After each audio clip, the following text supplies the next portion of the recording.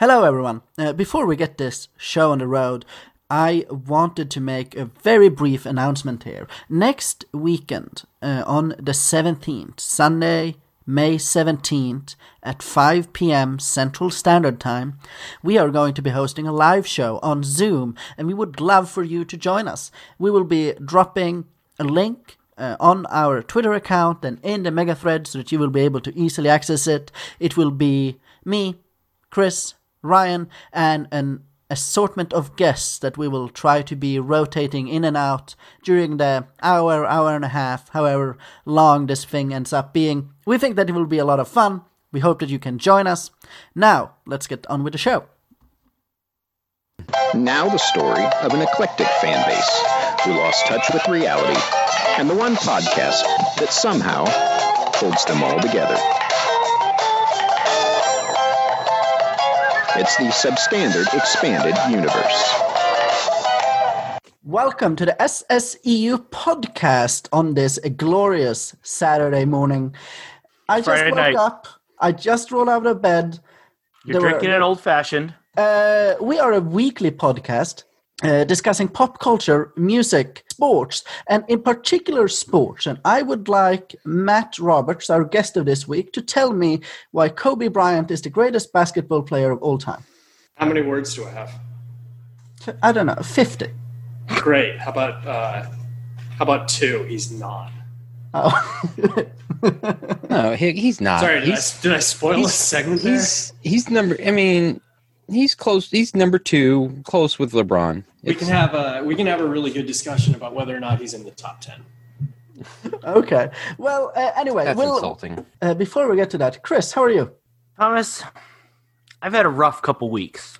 First, I fall down the You're steps. out of lube? And I break my ribs. Bruise my ribs, sorry. And then last night, I'm shoving a love seat through a doorway, and I don't give it quite enough of a shove, and it comes back, and I gash my finger open, and I have to go to the ER to get stitches. Do you know what the worst part of it is? They didn't give me any Vicodin. Huh. How did you ask?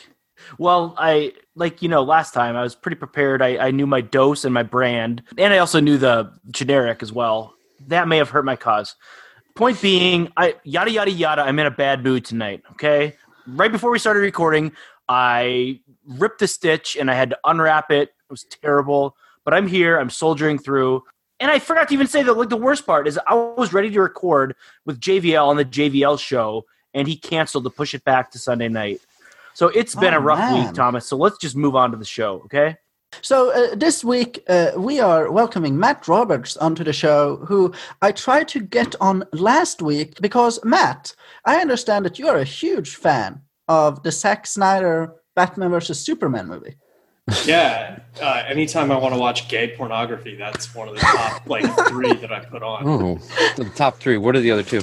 Wonder Woman and 300. Right. Really just Zack Snyder's whole oeuvre. Plus, I guess Patty Jenkins' whole oeuvre. That one episode of Arrested Development, it's really hot. So are you a fan of the Superman statue? No. It's all crap. It's all terrible. Everything Zack Snyder has ever made is bad. No part of it is good. Shit. Stay tuned for forthcoming opinions on Kobe Bryant that will be just as incendiary as those. Also, actually, they'll probably be much more conciliatory. Kobe Bryant's a great player. He's also Kobe Bryant's a great director too. Well, he's got got an Oscar. What's Zack Snyder That's have, true. Right? That's Some true. shitty Rotten Tomatoes ratings. Kobe Bryant has an Oscar? Yeah, dude. he did a animated. It was like a short. I think it was. Yeah, it's an animated short film about basketball that was Kids actually legitimately good. Yeah. I'm sorry, Ryan. How are you? Oh, I'm pretty good. I've been drinking since 4, and I only have 2 kids, so it's pretty awesome. I'm glad you're doing well. One thing that I wanted to talk about, I don't remember where this discussion happened, if it was on Twitter, or maybe it was just in mine and Ryan and Chris's text thread, or it might just have been in my head. But somewhere I talked about The Mummy. Oh, the mummy. I thought you said the money. I thought you said the money. I was like, no, the mummy. Oh, listen, I want to talk about the. Can we first talk about the money? It was Ben Dreyfuss and Sonny were talking because someone tweeted that Leo is the last Hollywood star that's like that can just like open and people will see it because she said basically like The Revenant was like a gritty, dirty movie, and it was dirty. And it made like $558 million or something like that. So she's saying, Leo, if Leo's in it, people will see it. And Ben Dreyfuss replied, Tom Cruise. And Sonny didn't agree with Tom Cruise because he thinks he said basically outside of the MI franchise, Tom Cruise movies don't make money. That's incorrect. Which Ben Dreyfuss pointed out The Mummy, which is terrible, still made $400 million. And Sonny said, well, it still lost a bunch of money, but that's not what we're talking about. We don't care how much the studio spent on making it. It's just, did a whole bunch of people go see it? Yes. Did they go see it because Tom Cruise was in it? Probably a lot of them. Probably most any other actor is in that, and it probably doesn't even break $100 million. I don't know. I struggle with this last movie star or whatever argument because here's the thing: is Leo isn't in that many movies, so he could be very selective about the directors that he selects. Like it's easy to bet on Martin Scorsese or Alejandro Iñárritu. Yeah, that's what I was going to say. No, it's easy to bet on kind of these classic directors and do well. But I mean, we could look back at his 2011 movie J. Edgar, and that only brought in $85 million. So it's not like anything he throws up there does well. Yeah, sure. Once Upon a Time in Hollywood, a movie, with Brad Pitt and Margot Robbie, directed by Quentin Tarantino, did well. Tarantino's been a pretty hot commodity lately. What's the last movie Leo was in that did poorly at the box office? It's J. Edgar. Which was 2011, but that was only, 5 movies ago? Yeah. So, 2010, he came out with Shutter Island, so that's Martin Scorsese. And then Inception, Christopher Nolan. So, he's only in huge films. It's not like he's putting his name on, these small little interesting things or even like Tom Cruise, just making tons of films. But I mean, I don't know. If you look at their box office, I mean, American Made did more than J. Edgar. The Mummy did more than Once Upon a Time in Hollywood. Which is something to say, because that's, that's no one says it's worldwide good stuff. I mean, yeah. It's probably a little different if you look at domestic, but that's, the two guys kind of make different movies. Edge of Tomorrow made the same amount of money as Once Upon a Time in Hollywood, and that's a video game movie. Which is garbage. So it is not garbage. That's a good movie. It's not great. Shut up, Thomas. Why are you saying this? It has more Tom Cruise per minute than any other movie ever made. Dave talked about this on the Sub Beacon too, like how movie stars don't open movies anymore or something like that. I mean, they still do, sort of. Like, there are a lot of movies out there that only get made because there's a big name like Denzel Washington attached to them, or otherwise they would never appear on screen. Oblivion made the same amount of money as The Departed. Yeah, I think one of those movies is good. I think this is more commentary on Americans' taste in movies, and even international people's taste in movies and what they'll go see. Well, international people love Tom Cruise. They love Tom Cruise. I think it's more, it's commentary on what the international audiences seem to want. Well, I don't think you can pick a clear winner between Tom Cruise and Leo DiCaprio based on box office, even if you only look at the non-Mission Impossible movies. And if you do look at the Mission Impossible movies, the only movie that Leo has had this decade, since 2010, that's as big as Tom Cruise's, is Inception. Well, I mean, if you look at Sweden, for example, if either of those guys are attached to a movie and it starts to play in theaters, like either DiCaprio or Tom Cruise, people might go see it because they know who those guys are. Like, I'm not sure there's much of a difference between the two, but people will go see it. But I think other than the good Mission Impossible movies, I don't think you can make any sort of an argument that Tom Cruise's movies are better than Leo's. Leo makes good movies, and Tom Cruise makes a lot of like action shock for foreign audiences. You could just stop there. You could say Leonardo DiCaprio makes good movies. Tom Cruise makes a lot of movies, and they both make money. Before we move on, so this segment started with talking about Ben Dreyfuss. I think we've mentioned it on this podcast before, but it's worth saying that my favorite anecdote about Ben Dreyfuss is when he told his dad. He said, when he told his dad, Richard Dreyfuss, he said, just tweet this. Just like, listen to me, tweet this. It'll be funny, I promise. And what it was is, 2013, he said, Dad, type this. You read for a part, you feel good about it, you feel confident, and then they cast Ben Affleck. And that's hilarious. Moving on, I have some personal news. I think that Did you bag a cougar? No. I have been chucking a lot of wood, though. But I think I might have turned into a Karen. What do you mean turned into?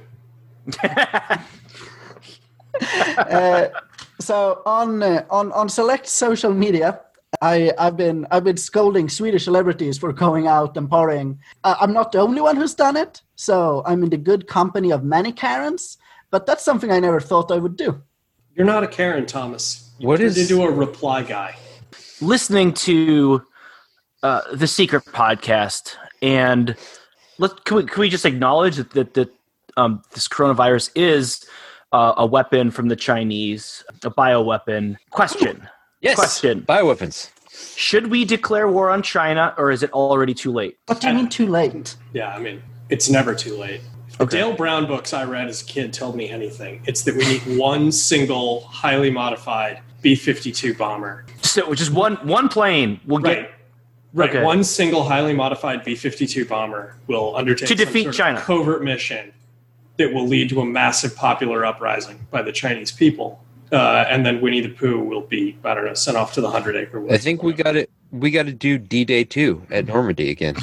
Take the long way around to China. It's the only way to be sure, right? Take the long way around to China via France. I thought everyone just fights their wars at Normandy. Doesn't everyone meet there and say, all right, let's meet for war? It's like Rucker Park, but for war. Ryan, we also received a complaint about last week's episode where I believe it was Kevin Peterson said that you never specified that it had to be a euphemism. You just said that it had to be a word that the youth use, and you don't know what it means. No, I actually did specify several times. I believe the actual tweet was, the system isn't magic. You have to tell us what the word is and what you think it means. But, maybe he didn't see every tweet, so that's okay. And we never talked about it in any other context than using the word euphemism. Ryan has a really great, I'm just disappointed in you voice or tone that you just used. It was terrific. Since everyone's doing social distancing these days, in the Swedish city of Malmö in southern Sweden, which is across the strait from Copenhagen, there are a lot of immigrants. And a lot of them... Oh boy. And a lot of them... Prepare ourselves. No. See, the Swedish government is actually, we're considerate. We think of everyone, and we want everyone to be aware of what corona... I'm not concerned about the government. I'm concerned about what you're going to say. Everybody prepare their finest grimace. So the government in Malmö, the city government and the regional health agencies decided that we need to get across this idea of how far you're supposed to be apart. So in northern Sweden, you have to be at least a small moose apart from everyone else. No, true, like really. And people started to make signs after that. It was great. Someone said a moose length, and then somebody else said, oh, that's ridiculous. A moose length. All right, a small moose. Yes. Okay. But because it's Sweden, they were like, oh, a small moose. Yeah, no, exactly. We know exactly how big that is. Well, in northern Sweden, in southern Sweden, they measure it. They said it's about 7 Fassbenders. I'm glad you bring that up, Chris, because what the city of Malmö did is that they said that you should imagine the distance between you and everyone else, and they put this on posters and things that they like posted on social media and whatnot, and said 7 big falafel rolls. I don't know how big a big falafel roll is, but that's what they went with. Well, it's apparently just very slightly larger than the standard Fassbender. We know that you stupid immigrants don't understand numbers. So let's talk about something that you do understand. Food. Well, in Oklahoma, Thomas, is it true that they say one pool noodle length away?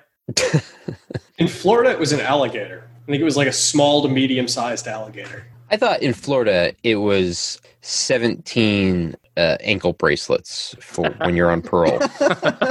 Only in Miami. Other things that have come up during the quarantine is that the Chinese might have a problem with other ethnicities. So, did everyone here see the Chinese detergent ad? Yeah.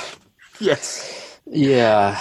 So, in the Chinese detergent ad, this one woman is doing her laundry, and then a man enters the room. She shoves the man into the washing machine and then gets him up from there and kisses him. And I don't understand what people were so upset about, because I had no problem with her whatsoever. Thomas, did you happen to divert your eyes from her? Like, did you happen to get a look at the guy that she put in the washing machine and then the guy that came out of the washing machine? Did you happen to get a good look at them? It was the same guy, wasn't it? I want to see Matt watch this. All right. This is really good content. So while Matt's watching it, it's I just will enjoyable say, to me. So this is why we will never have a black James Bond. Oh, that's completely true. That's actually, yeah.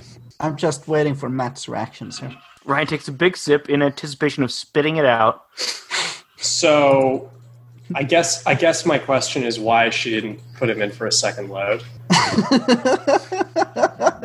How do you think he would come out the second time, Matt? Well, probably not Chinese. I mean, I'm just living in the world of the commercial as it is presented to us, right? This is why we're not going to have a Chinese James Bond either. Right, he should have been a white guy with a square jaw. Right, exactly. In his upper 40s. Adam? With a really upper 40s. Are we going to describe for the listener what happens? Thomas can't tell the difference between the fact that she puts a black guy in the washer and a So Chinese yeah, it's a Chinese girl. She's probably in whatever. She's good looking. She's doing her laundry in the laundromat. A black guy comes in and he's. Is it the laundromat? I thought it was her home. I think it's her home. Okay, so they're saying that black people just will walk into your home while you're doing laundry too. It's worse than I thought. And if they do, you shove them in the washer. I think. Okay, so I guess I have to watch it again. So it's her. I think it's her home, and it's a nice home. Holy Lord! Like it is a home because there's no other washers, and there's maybe Chinese laundromats have just one machine. Cabinetry. Right, and there's a ton of space, a nice cabinetry. Yeah, she's clearly like an attractive. incredible laundry She's room. had some work done. Right, so they're clearly super well to do. And so her husband. So whatever it is that her husband or boyfriend or whatever it is that he does, maybe he owns Lebron. I don't know, but whatever it is that he does.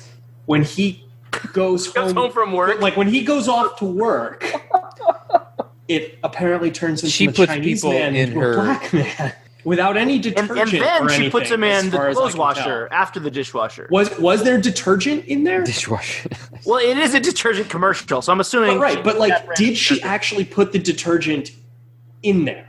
Because if she didn't, then the actual message of the commercial isn't, oh my gosh, this detergent's so amazing. It can clean anything, even innate factors like skin color. The message of the commercial is just like black people are really gross. Yeah, basically. We're a detergent company, and we paid money to tell you this. Now you know we're trustworthy. You should buy our detergent. I bet their sales went through the roof after this commercial. They're basically like Alex Jones, right? They're the Alex Jones of Chinese dishwashing, Chinese detergent commercials. A lot of countries outside of the United States are very, very nationalist. So absolutely. This probably played well in China. Oh, absolutely. I'm talking about using the racism to sell a totally unrelated product. Mm-hmm. It's like Alex Jones saying, "Hey guys, we're at war with China. They released a bioweapon and people cheering at us. Buy our lobster pills." You're right. You guys remember the political ad from Switzerland I don't know how many years ago it was, maybe 10, something like that. One of their political parties released an ad about the issue of immigration, and it was 7 white sheep kicking a black sheep out of the country. Oh my gosh. We can do more. We can do more live reactions on the podcast. How would that go? How would that go over in Sweden, Thomas? What are you insinuating here? Would that person be king of Sweden? You ran that ad? No. The Sweden Democrats only have like 20% support. They're the ultra-nationalist party? Yes. One of their high-profile party members this past week had a piece published in the Washington Examiner, which is good. Good going, Seth. That's the kind of people you want publishing in your outlet. But it was just for the website. Don't worry. Oh, okay. Yeah, definitely not for the news. It wasn't the magazine. Matt, another thing that I wanted to ask you about, since I feel like this should be a question that we ask every single guest that we have on the podcast. Matt, did you watch Tiger King? And if so, how did you feel about it? So I did not watch Tiger King. I do not have Netflix. However, that has not stopped me from having strong opinions about Tiger King. I have Amazon Prime. Yeah, I've not had... Carol Baskin definitely murdered her husband, right? Yes, absolutely. No reasonable person disputes that. Yeah, and she basically did the OJ thing of saying, like... If I did it, here's how. Right, yeah. But I definitely didn't do it, guys. Definitely That's don't ridiculous check my that I... for DNA evidence. Yeah, Statute of limitations is passed now. Suck it, boys. Why are you guys being weird about the fact that I know that if you cover someone in sardine juice, that tigers will eat their whole body? Why are you guys being weird about that? And that the stomach is so acidic that it will destroy any DNA trace evidence of him, and that he would be gone forever, and no one would know. And is also, she the American version of Bricktop? Out my husband. I gave him a nice burial. She's definitely the American version of Bricktop, right? Giving the speech about like how many pigs it takes to eat a human body in 5 minutes. Yeah, basically. Hence the expression, as greedy as a pig. Sorry, I haven't watched Tiger King. Wait, guys, question. My wife worked tonight, and so I watched Thor Ragnarok with my kids. You decided to drink all day. Top 5 Marvel movie, go ahead. Keep bringing that up, Ryan.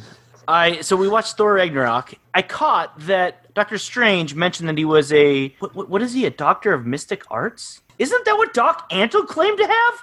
Master of the Mystic Arts, please. A master of the mystic arts. He's a doctor of some sort of surgery. Oh, gotcha. Okay, so but wasn't Doc Antle a doctor of mystic arts? We need someone to fact check this. I can't. I guess he's a doctor. Was that what it was? Was it mystic arts? I can't remember anymore. Okay, I'm gonna bing it. Just hang on one second. Don't say anything. Just let me bing it. Silence.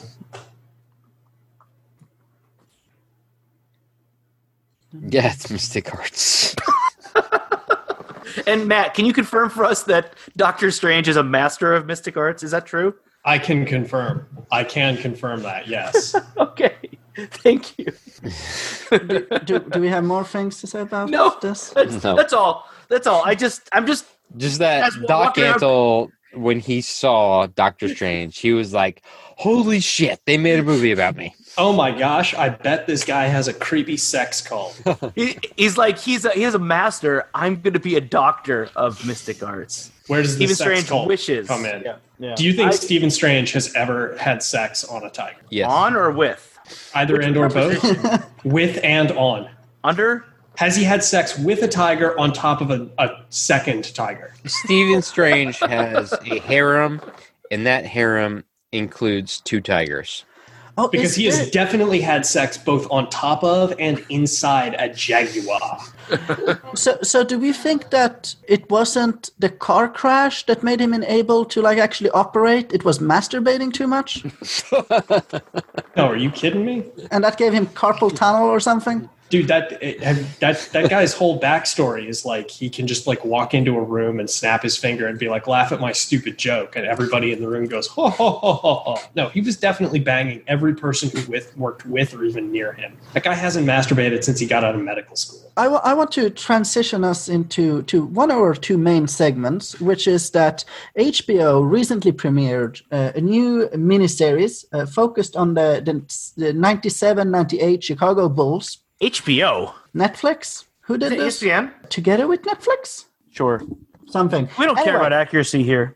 Yeah. That's not the point. The point is that the miniseries reveal that Michael Jordan quit playing because he was gambling too much. That's fact. Not in 97, 98. That's not what happened at all.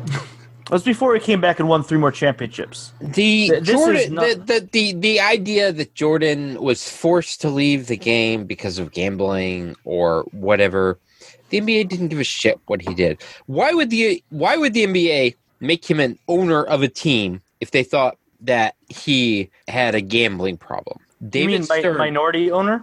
David Stern, no, he's a majority owner of the Bobcats. Charlotte Hornets, yeah. Do you mean the Hornets? They were the Bobcats. They were the Bobcats when he bought in. When he bought it. Do you know what David Stern you know what the Bobcats were named after? Bobcats? They were named after the owner's first name. His name was Bob.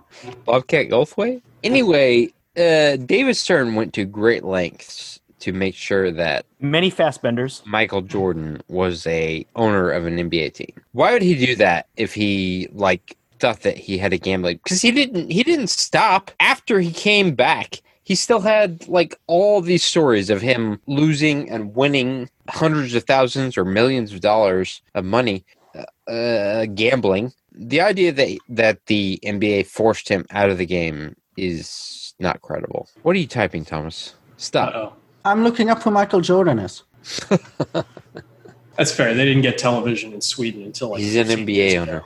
It's a trash sport. I really couldn't care less. I stopped listening to the Sub Beacon when they started to talk about this, but it sounded like Ryan had thoughts. Yeah. Do you like the I think Ryan's thoughts are mostly right here. I mean, I definitely don't think David Stern forced Michael Jordan out of the sport when he retired the first time. I mean, that's silly. There's no evidence showing that. The Roland Lazenby book, Michael Jordan, The Life. It's pretty harsh on James Jordan and Michael. Yeah.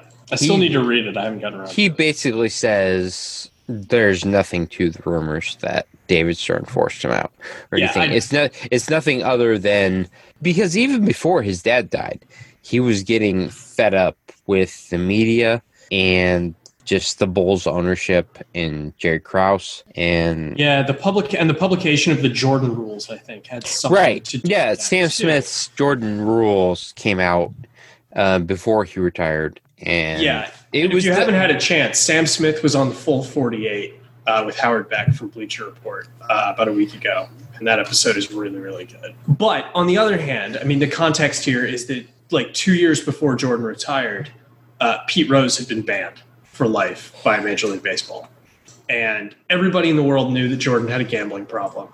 And the NBA had made gambling-related things a huge priority. In his first autobiography, Outrageous, Charles Barkley talks about how he and, I want to say Mark Jackson, who at some point had been roommates or something, were joking around during a game. Maybe it wasn't Mark Jackson. I don't remember. Yeah, I don't think they were teammates, were they? No, They weren't teammates. They were on different teams. They had whoever he was talking about had been roommates with him at some point, and they were on different teams.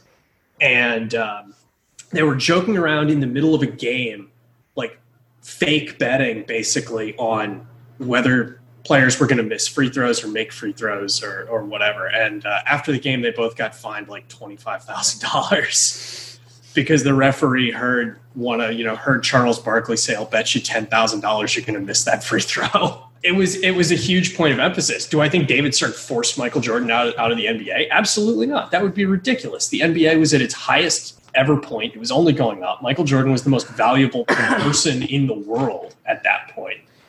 In terms of athletics or entertainment, Michael Jordan was freaking gold. And I think David Stern, when he found out that Michael Jordan was retiring, stepping away from basketball, I think he probably was like, okay, I'm not going to have a Pete Rose situation on my hands. When Phil Jackson, Jerry Krause announced before the season, which is the strangest thing I've ever heard of a NBA coach who won an NBA championship in the preseason, the previous season, Jerry Krause says, "Oh, we're bringing Phil on for one more season, and even if he goes 82-0 and wins the championship, that's it. We're done. This is his last season." Yeah, which doesn't make any sense. There was no way the Bulls were going to bring back Phil. There was no way they were going to bring back anybody.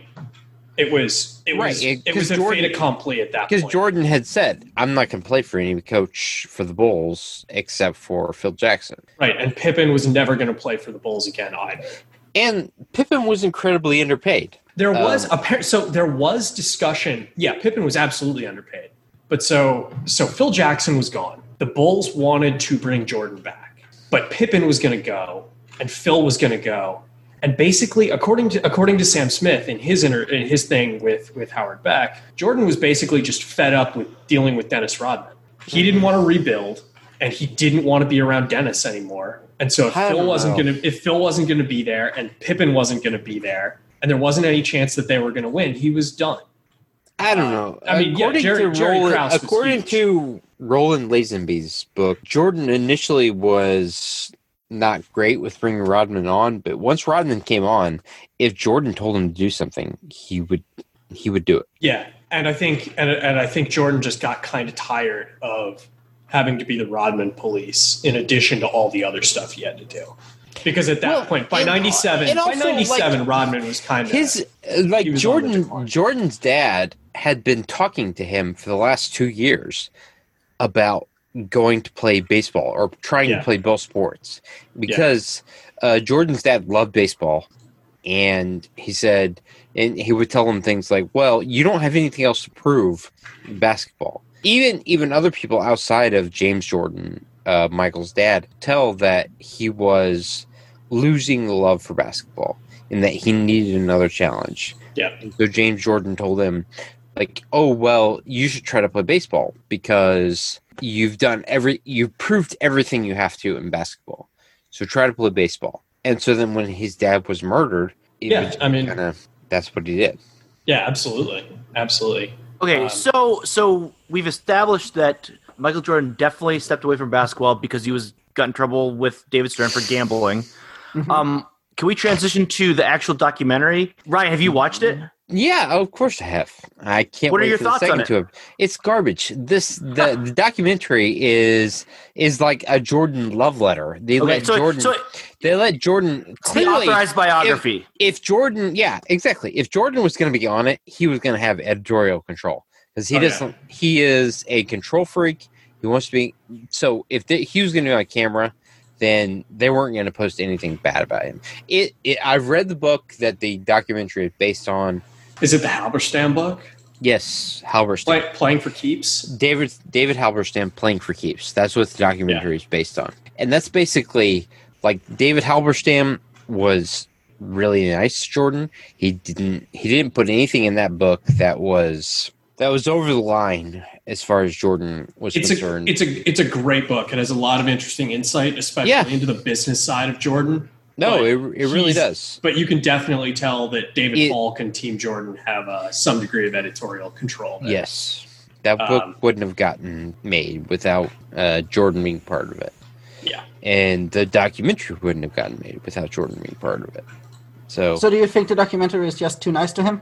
Yes, absolutely. Jordan was, I'll tell you what it is. It's great quarantine content. But it is great quarantine if I don't know that it would do anything if it came out now, right? I love Michael, and I love and I hate Michael Jordan. I have previous to, 3 or 5 years ago, I would have thought that the way that Michael Jordan viewed sports was the correct way to view sports. That changed for me when I saw this show about Tiger Woods, where King? I have a love-hate relationship with all sports because, like, the way that Michael and Tiger and Andre Agassi go about being great, it does work for the sport. It destroys any life that they could have outside of sports because they cut everyone off. They have that singular focus on their sport, and that's it.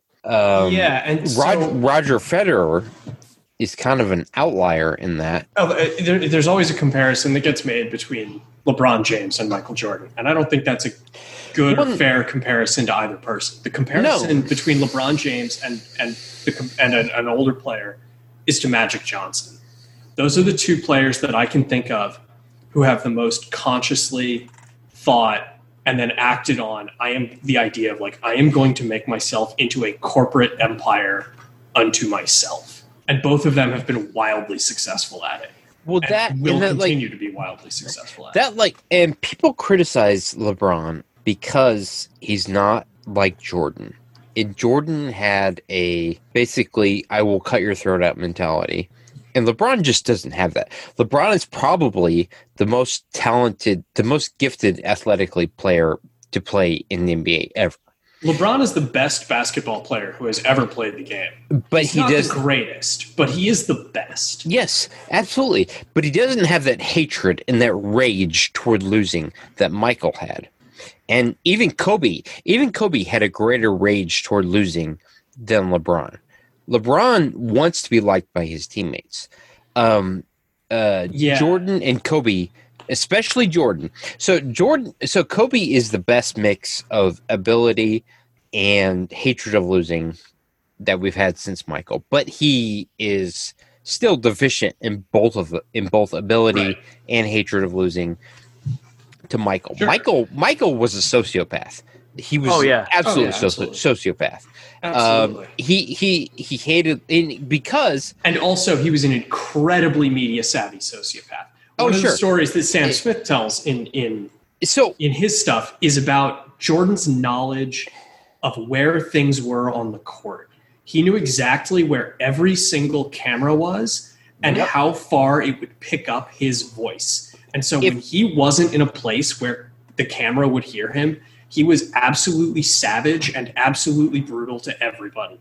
And as soon as he was near a camera, he was all like, "Hey guys, I'm Gatorade Mike again." So if Tiger Woods had Michael's savvy and personality, let's just say what it is. If Tiger Woods wasn't a sex addict, no, Jordan was a sex addict. If Jordan wasn't as much of a sex addict as Tiger, is only marginally less that he was a sex addict. But that story didn't come out because Jordan knew how to play the media, because the media loved him. Tiger never felt comfortable in his own skin.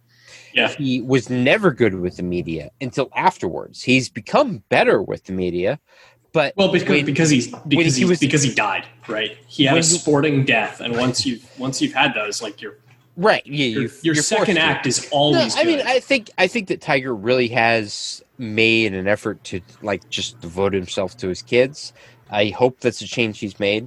But Jordan cheated on his wife nearly as much as Tiger did. The reason that story was never written, one, we didn't have 24/7 media at the time. That's two, part of it. The media loved Jordan because Jordan knew how to play the media. He knew how to switch it on and just be like this congenial guy that everybody liked, and the media wanted to like Michael. They wanted to be friends with Michael. Jordan also didn't have a crash, like literally a crash like Tiger Woods had. That's part of it. And the other thing is that when Jordan never had a thing that you could point to and go, "Oh my gosh, it was because of this." Before the 1992 gold medal game, Jordan spent the entire night gambling and drinking. Mm-hmm. And then he spent the entire day playing golf. And then he came into the locker room 45 minutes before tip-off, took a 10-minute nap, and then was the best player in the world in the gold medal game that the United States did not even give a shit about and won by 45 points. Yeah. So, I mean, you can get away with anything as long as you're still the best. Or that you're still in the early 90s. Well, yeah, that's true. As you said earlier, right? Jordan was still out not drinking, but Jordan was still out on all-night gambling benders. Tiger was not a confident person. Yeah, absolutely. He never felt comfortable with himself, and that's why he was never good in front of the media. Because he was a dick to the media. I was too young for him. And part of this is a thing. Thomas and Haberman, maybe you can jump in here and assess this for me. I was a little young for this. Tiger Woods was never cool, right? No. Sure, he was. Yeah. No. Michael Jordan was the absolutely. coolest person in the world. Was Tiger Woods ever even remotely cool? Nike Okay, tried. Nike maybe he tried wasn't to make cool, them. but maybe he wasn't cool, but everyone liked him. Like, There are half of the golf fans that hated Tiger Woods. Like most of my family, okay. everybody else in my family hated Tiger Woods Well, your because family he was also votes awkward. for Trump. But exactly, so because Tiger was awkward. Everybody loved Tiger Mike. blew up the sport. Like, nobody cared Okay, about golf. but I mean, like, No, okay, it didn't but matter. So but I mean, maybe they did- tuned in to root against him, but same thing for Michael. Like, it's not No. like everybody liked a lot- Michael. Sure, a lot Michael of people Jordan didn't like was Michael. charismatic. A lot of people Tiger. didn't like Michael, but Michael Jordan was the coolest person on earth. Exactly. Tiger was never the coolest person on earth. From a long distance, the appeal of Tiger Woods for a lot of people, it seemed like he was the like middle-aged white golf fan's cool black friend. Yeah, Yeah, and that, he's like- the biggest name in golf probably ever. Yeah, I mean, He was, certainly because since he's Jack, the greatest golfer right? ever. He's a better That's golfer than incorrect. Jack. That's Annika Sörenstam, but okay. Okay. Okay, Because, I Jose mean, Maria So Olazabal. Jack was like a freak. Jack was a athlete. Jack could have played baseball. He was a shortstop at Ohio State. He played quarterback. He could have played any sport he wanted. Jack was a freak of an athlete. Athletes didn't play golf back when Jack Sure. played. Okay, sure. But did he ever think to mix lemonade and iced tea? We could be drinking Jack Nicklaus's right now.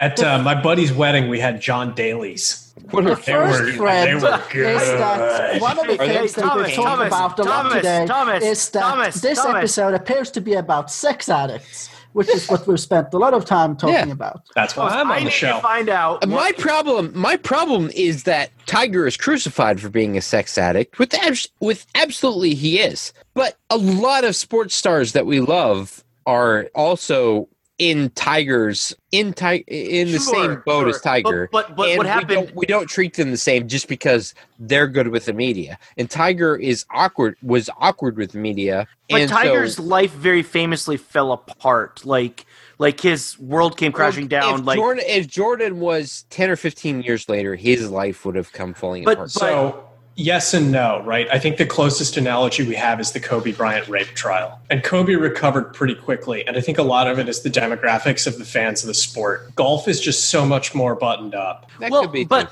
remember, I mean, like, I think that's part of it, right? No, but part of it also is the familial element. Tiger got in a car crash, and we don't know the details behind that, but like there was a fight at home, blah, blah, blah, like, and he left the home distressed. His wife found out about this stuff. Where, it was going to come out before that because Kobe Bryant bought his wife a $2 million diamond, and everything was okay, right? Yeah. They reconciled, and I also think that Kobe actually did change at the end of his career. He also kept winning. But that matters, right? I think that's the single biggest factor in how sports journalists cover their where subjects. Tiger's body fell apart, and Yeah. like kind of right around the same time as his life fell apart. Like So there's a good chance that Tiger was taking HGH. And that was around the same time as like McGuire came out and Sammy Sosa and all those guys. And so there was the cheating and the HGH that got Tiger in trouble. Plus the military thing. Oh my gosh, he wanted to be a Navy. Obsession. He was serious. Like he had bad knees, and he was out training with Navy SEALs. 4 or 5 days a week, and just destroying his knees even more. Although it is interesting, just looking at Jordan at the beginning of his career, how much muscle Jordan put on. That was a deliberate decision, and that was the result of the Jordan rules, not the book, but the defensive system designed by Chuck Daly. Yeah. He basically, if Jordan comes in the lane, you knock hit him down.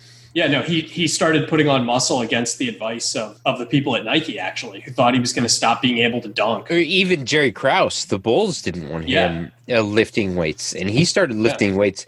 He picked his own because the Bulls tried to give him a trainer, and he went out. He was like, I'm not fucking taking your advice, and he went out and got his own trainer. He was lifting even on game days, and like after he came back from baseball, he was lifting even more. And one of the things that the trainer made him do actually in sort of the tryout that like sold him on working with this particular trainer was that the trainer made him do those like thigh busters. He made him do those because he was like, if you're going to tear your hamstrings at some point. Yeah. But yeah, he put on muscle just to avoid injury problems. That's the craziest thing. Looking at the like mid 90s and the late 90s, how durable those guys were. Yeah. Oh, yeah. I mean, Jordan played a lot of games, but only after he started working with the new trainer. He had a lot of little like niggling muscular injuries early in his career. But once he started bulking up, he was like never hurt again, ever. One thing you guys mentioned a while back, the differences between LeBron and Kobe and MJ. And so the one thing I want to add is I remember it was just an observation I made. I remember seeing a little bit of footage of an Olympic practice, and I think it was the first Olympics that Kobe and LeBron played together. And at practice, Kobe's just like stone-faced, intense, all the time, everywhere. And LeBron was like a clown. Like he was making noise and laughing. And like Kobe kind of just looked over at him like who is this dude? Like he just couldn't believe the approach that LeBron brought to the game. That was, how dare you, like, he's a little bit amused. Kobe, like, he's the guy who, even when he's injured, comes to the bench and like tells like, I don't know, Larry Nance Jr., like, get out of my seat. I'm going to sit there. You sit on the floor. Yeah, absolutely. I would say that Kobe and Jordan, they were motivated by rage.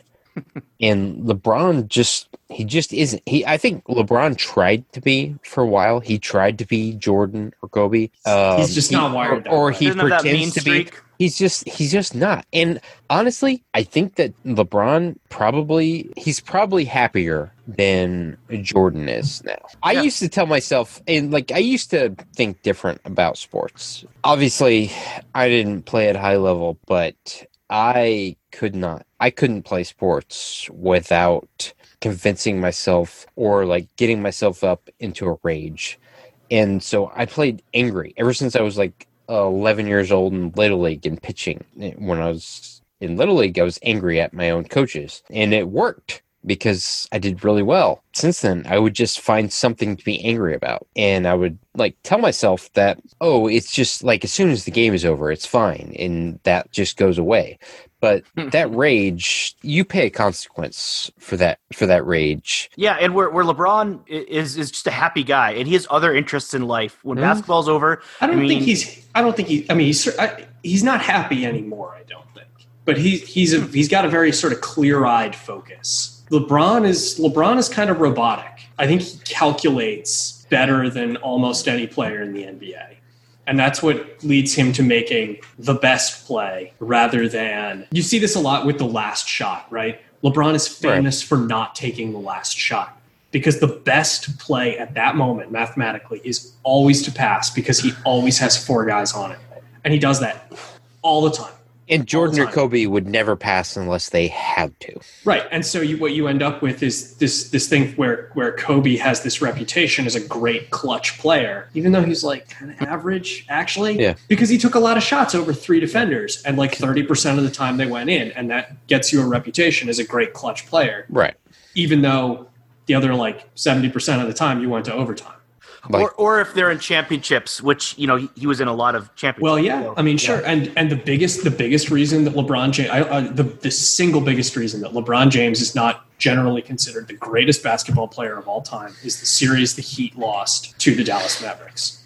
If they win that championship, he's in a totally different conversation. But that is the one series you can look at and say, yeah, LeBron really, really kind of choked. Dirk played out of his mind. Dirk played out of his mind. The Mavericks played great. The coaching was fantastic. Everybody on the Heat underperformed. And LeBron James, in particular, played like ass. Played like absolute ass. And nobody's thinking that Dallas team is going down as an probably and probably, even though I don't agree with their strategy or their point of view, probably Jordan and Kobe, they do not play like ass. Probably in not. that series. No, they probably don't. I would like to tell a story that I think Ryan will appreciate. In the early 1980s, in the rally championship, one of the best drivers in the world was German. His name was Walter Röhrl. And he drove for the Italian team Lancia in their famous 037 car, which was rear-wheel drive and then got outcompeted by the Audi Quattro. But that's neither here nor there. So in the early 80s, he ended up winning 2 drivers' championships in the World Rally Championship. But it is amazing that he managed to do so, because one of his approaches to the sport was that if one of the races were in like Finland, with dreary, shitty weather, he just wouldn't go. And in an interview for the Grand Tour, he talks about this and how he's essentially just like, I will drive like 6-7 races a year. Like I'm not going to Sweden or Finland, because in Finland the track was like too hoppy and the weather wasn't good enough. And he still managed to win 2 championships, and he seemed like a really happy guy. He won the championship. In 3 years, he won it twice. Like, he was a good driver. Now, to win the championship, did you have to accumulate a lot of points? So, like, yes. These could have been really important races to help him win more? Yeah, like I believe it's 1983, Lancia could have won, and Walter could have won another driver's championship, but they didn't participate in the last 2 races that year. So it's not like Tiger only playing in majors. Shut up, Chris. You don't know what you're talking about. So I completely agree with Thomas. I probably really would like this guy. When I started thinking about sports differently was when when ESPN did a special on the 1994 U.S. Amateur. It was Tiger's first U.S. Amateur tournament. He'd won like 3 junior amateur tournaments before that. And he was 18, and he was matched against a 22-year-old from Oklahoma or Oklahoma State. I can't remember which, because they're both the same.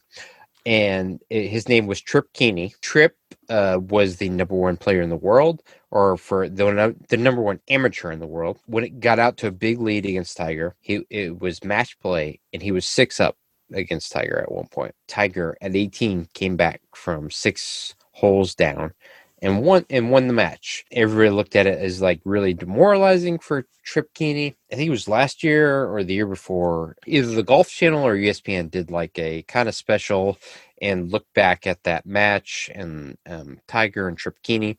And Tripp Keeney now is like, he's just a golf pro somewhere at some golf course. He has a wife and kids, and they interviewed, they showed footage of him back at the time.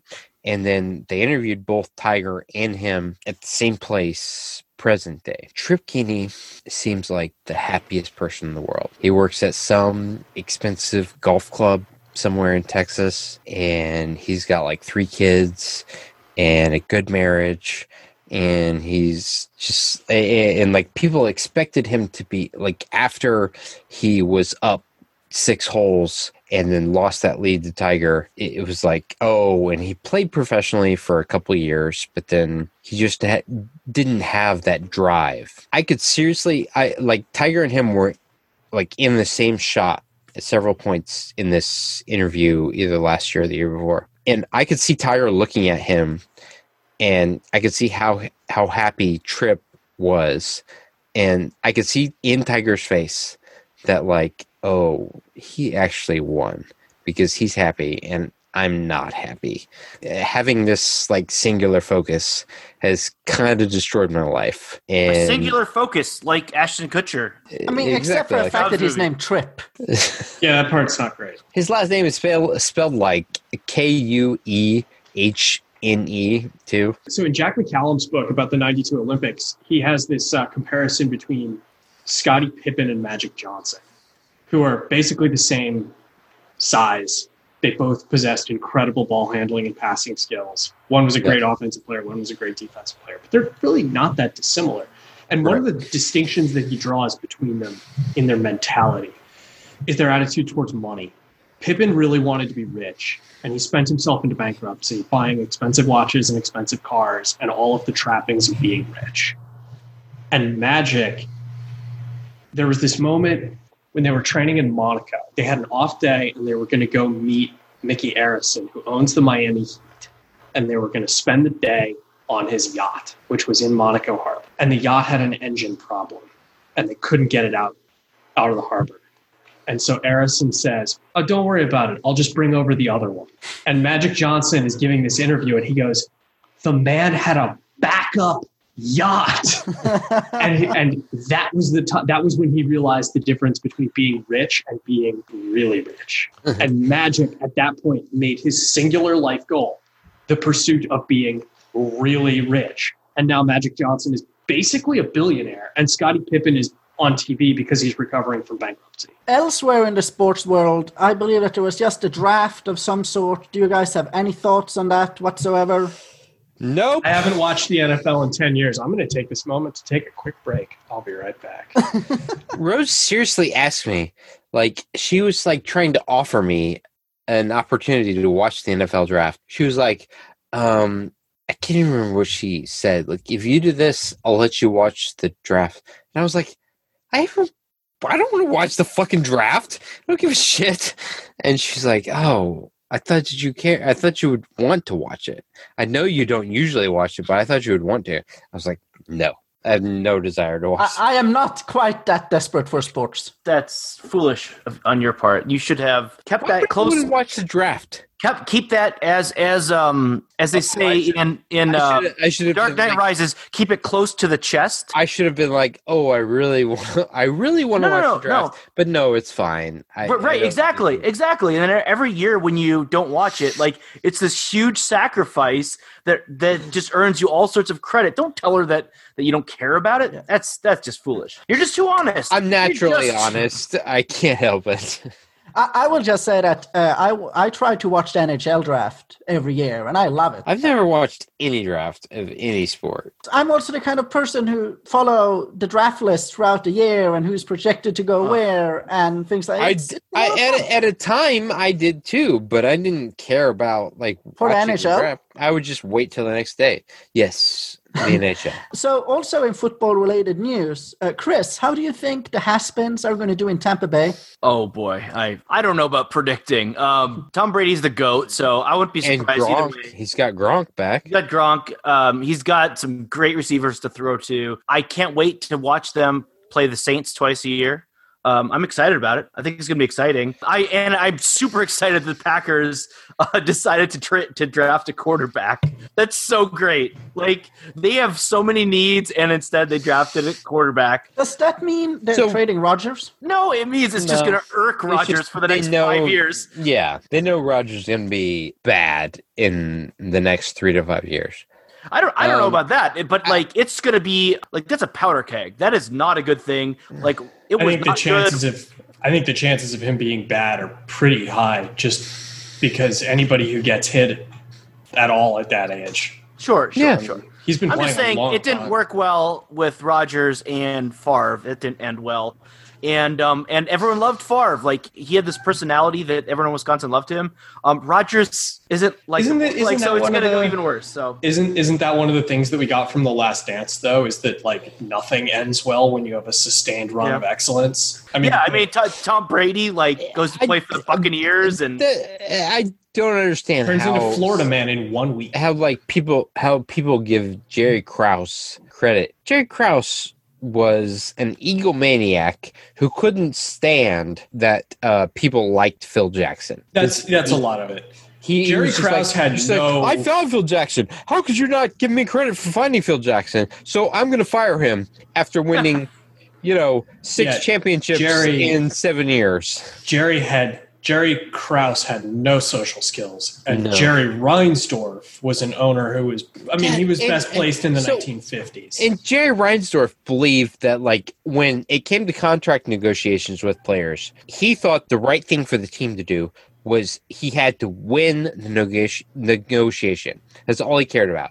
And so he would do all these dirty tricks to win the negotiation with the player that he was trying to get to play on his team. Yeah. Maybe that works in different businesses, but not in professional sports when you're trying to get these guys to play for you. And that's why Horace Grant left, because Reinsdorf basically tried to trick him into signing a contract for less than he was worth. But you got to give Krause credit as a talent evaluator, though. Oh yeah, you really absolutely. do. I mean, he did bring Phil Jackson in, and he did recognize that Phil Jackson was a great coach. He found Scottie Pippen. Here's one thing where I really disagree with Sonny is where Sonny's just like, you sign the contract, you got to honor it. Like that is not in pro sports. That is a horrible way of looking at it. The team is doing everything they can to right. And why would fans side with management? Why would we ever side with management? It doesn't make sense. Well, for two reasons, right? The first is that it really depends on the sport. Contracts in football are a totally different animal than contracts in baseball or the NBA, right? In the NBA, you sign the contract and you're going to get your money. It's almost always guaranteed, right? Yeah. Unless it's not. But in the NFL, your contract is good only as long as the team says it's good. Sure. Right? So in that case, I got no problem if the player wants to say, fuck you, I'm out. I don't have a problem with it in NBA either, though. But NBA, even though it's guaranteed, I know it's guaranteed, but still, the players have such a short window. Yeah. Absolutely, sure. That if they want to sit out, if they want to try to renegotiate, I don't have a problem with it. I'm with them. So I'm fine with the player agitating to make more money. I'm totally fine with the player sitting down in training camp or whatever. But at the end of the day, you do have to earn your money. And that means playing the games when you can. Who's arguing against that? Who's on the other side of that argument? Oh man, who is the? Anyway, it doesn't matter. Well, Pippen, right? Let's say Pippen did deliberately, and nobody Steve Kerr talked about that. Well, I know. I'm not saying he did. But he players didn't handle himself well. Players definitely. But you're saying Manny Ramirez. Actually, no. Here's a great Manny example. Ramirez went against the Yankees and looked at 3 straight fastballs for strikes because he was unhappy about his. They pinch hit him, and he was unhappy with his contract negotiations. That's you guys remember that? Being Manny. That's Manny being Manny. That's what I don't like. Anthony Davis forcing his way out of New Orleans last year was kind of pathetic. See, right? Yeah, I don't like that. I don't like Jimmy Butler forcing his way out of Minnesota. But I'm saying, for a player to kind of use the leverage he has to get ownership to tear up the contract and give him more years, more money. I think you do whatever it is that you need to do, whatever it is that you want to do, as long as it doesn't involve you not playing when you can. And I think that's in Anthony Davis's case. I think that's what he did. Why do you hate Kawhi Leonard? Because he's too good, mostly. You could argue Kawhi did that in San Antonio. You absolutely could, and if that's what he did, it sucks. Yeah, I agree. Yeah, I don't like that. You don't want to root for management, right? But management is also, but you're not rooting for management. You're rooting for laundry. I don't like that. I root for my team. Rooting for my team means I want my player to get paid, and I want him to play for my team. Not for him to sit out. No, absolutely, I want my player to get paid. I want him to get paid. I want him to play for my team. I want him to be good, all that stuff. But if we come down to a situation where our player is forcing their way out of my team, then fuck that guy. Yeah. Fuck him. And that turns into a situation where it looks like you're rooting for management, but you're not. Management just happens to be on the same side of that divide as you. What you're rooting for is the jersey, right? Yeah, absolutely, yeah. Jimmy Butler can go play in traffic. Did any of you see the photo of Kliff Kingsbury during the draft? No, I heard a comment about it. Is he the guy with the poop? GQ. Is he the poop guy? No. No, Kliff Kingsbury is the Ryan Gosling lookalike. Yeah, he's gorgeous, and in the best years of his life, he is actually dating Holly Saunders. But anyway, he's not also the poop guy. But did you guys see the poop guy? Yeah. No. We'll get to that. They took a photo of Kliff Kingsbury in what I assume is his living room or whatever, and he's sitting there, and it's all it's very fancy. It's also very sterile, and someone posted it on Twitter with the caption, "What would you say this guy does for a living?" And there were 2 answer options. One is, well, he either deals cocaine, or he's in a house that they usually like rent out for pornos. Is this the guy with the weird like rectangular fire pit in the giant backyard? Yeah. Okay, I saw the picture. Yeah. What's the poop guy? So during the Haberman, I'm going to let you do it if you want. No. I'm not going to step on your bit. I have no idea what you're talking about. We've seen with all this quarantining and people, like, we've seen a lot of videos at home. Like, there was that newscaster who did like a live video, like a selfie video in her bathroom. In the background is like her significant other naked. So it was that where like it was during the NFL draft. Yeah, I'm trying to think of which team it was, but you're looking at the head coach, and in the background you could see, was it in a mirror? You see someone sitting on the toilet pooping. Yeah. So I did not see this. This home footage is giving us all kinds of good content. I hope they win the Super Bowl. I don't care who it is. Send that guy to the next in-person NFL draft as the good luck charm if they do, right? Do we have anything else for this episode, boys? We're going to talk about basketball? Oh, yeah, Okay, we should do that. We should definitely do that. I totally trust Thomas, who has no interest in basketball, to fairly like cut this together. Edit this. Did we get any euphemism suggestions? We didn't ask for any, did we? Yes, we did. I think we did. I said, sin more. I like doing this. Oh, we haven't received any. Jason sent us one from Kevin Peterson. We have an email from Jim Swift. We have a Bulwark newsletter. Let's comb that for euphemisms. That's a real Bulwark newsletter, if you know what I'm talking about. All right. I've got it. I found it. Is move furniture, does that mean have sex with a large woman? So last night I went out clubbing, and I brought this one woman home with me. Yada yada yada. I ended up moving some furniture. Are you familiar with the Admiral? David Robinson? Thomas, the Admiral is a sex position that involves a newly waxed floor, such that with the person down on their hands and knees, such that the motion moves the person across the floor because it is waxed, and you have to maneuver them successfully around all the furniture. And if you can do so, then you can call yourself the Admiral. And with that, I believe we are done for this week's episode. From Apollo 13, good night and good luck. I've done my sentence, but committed no crime. And bad mistakes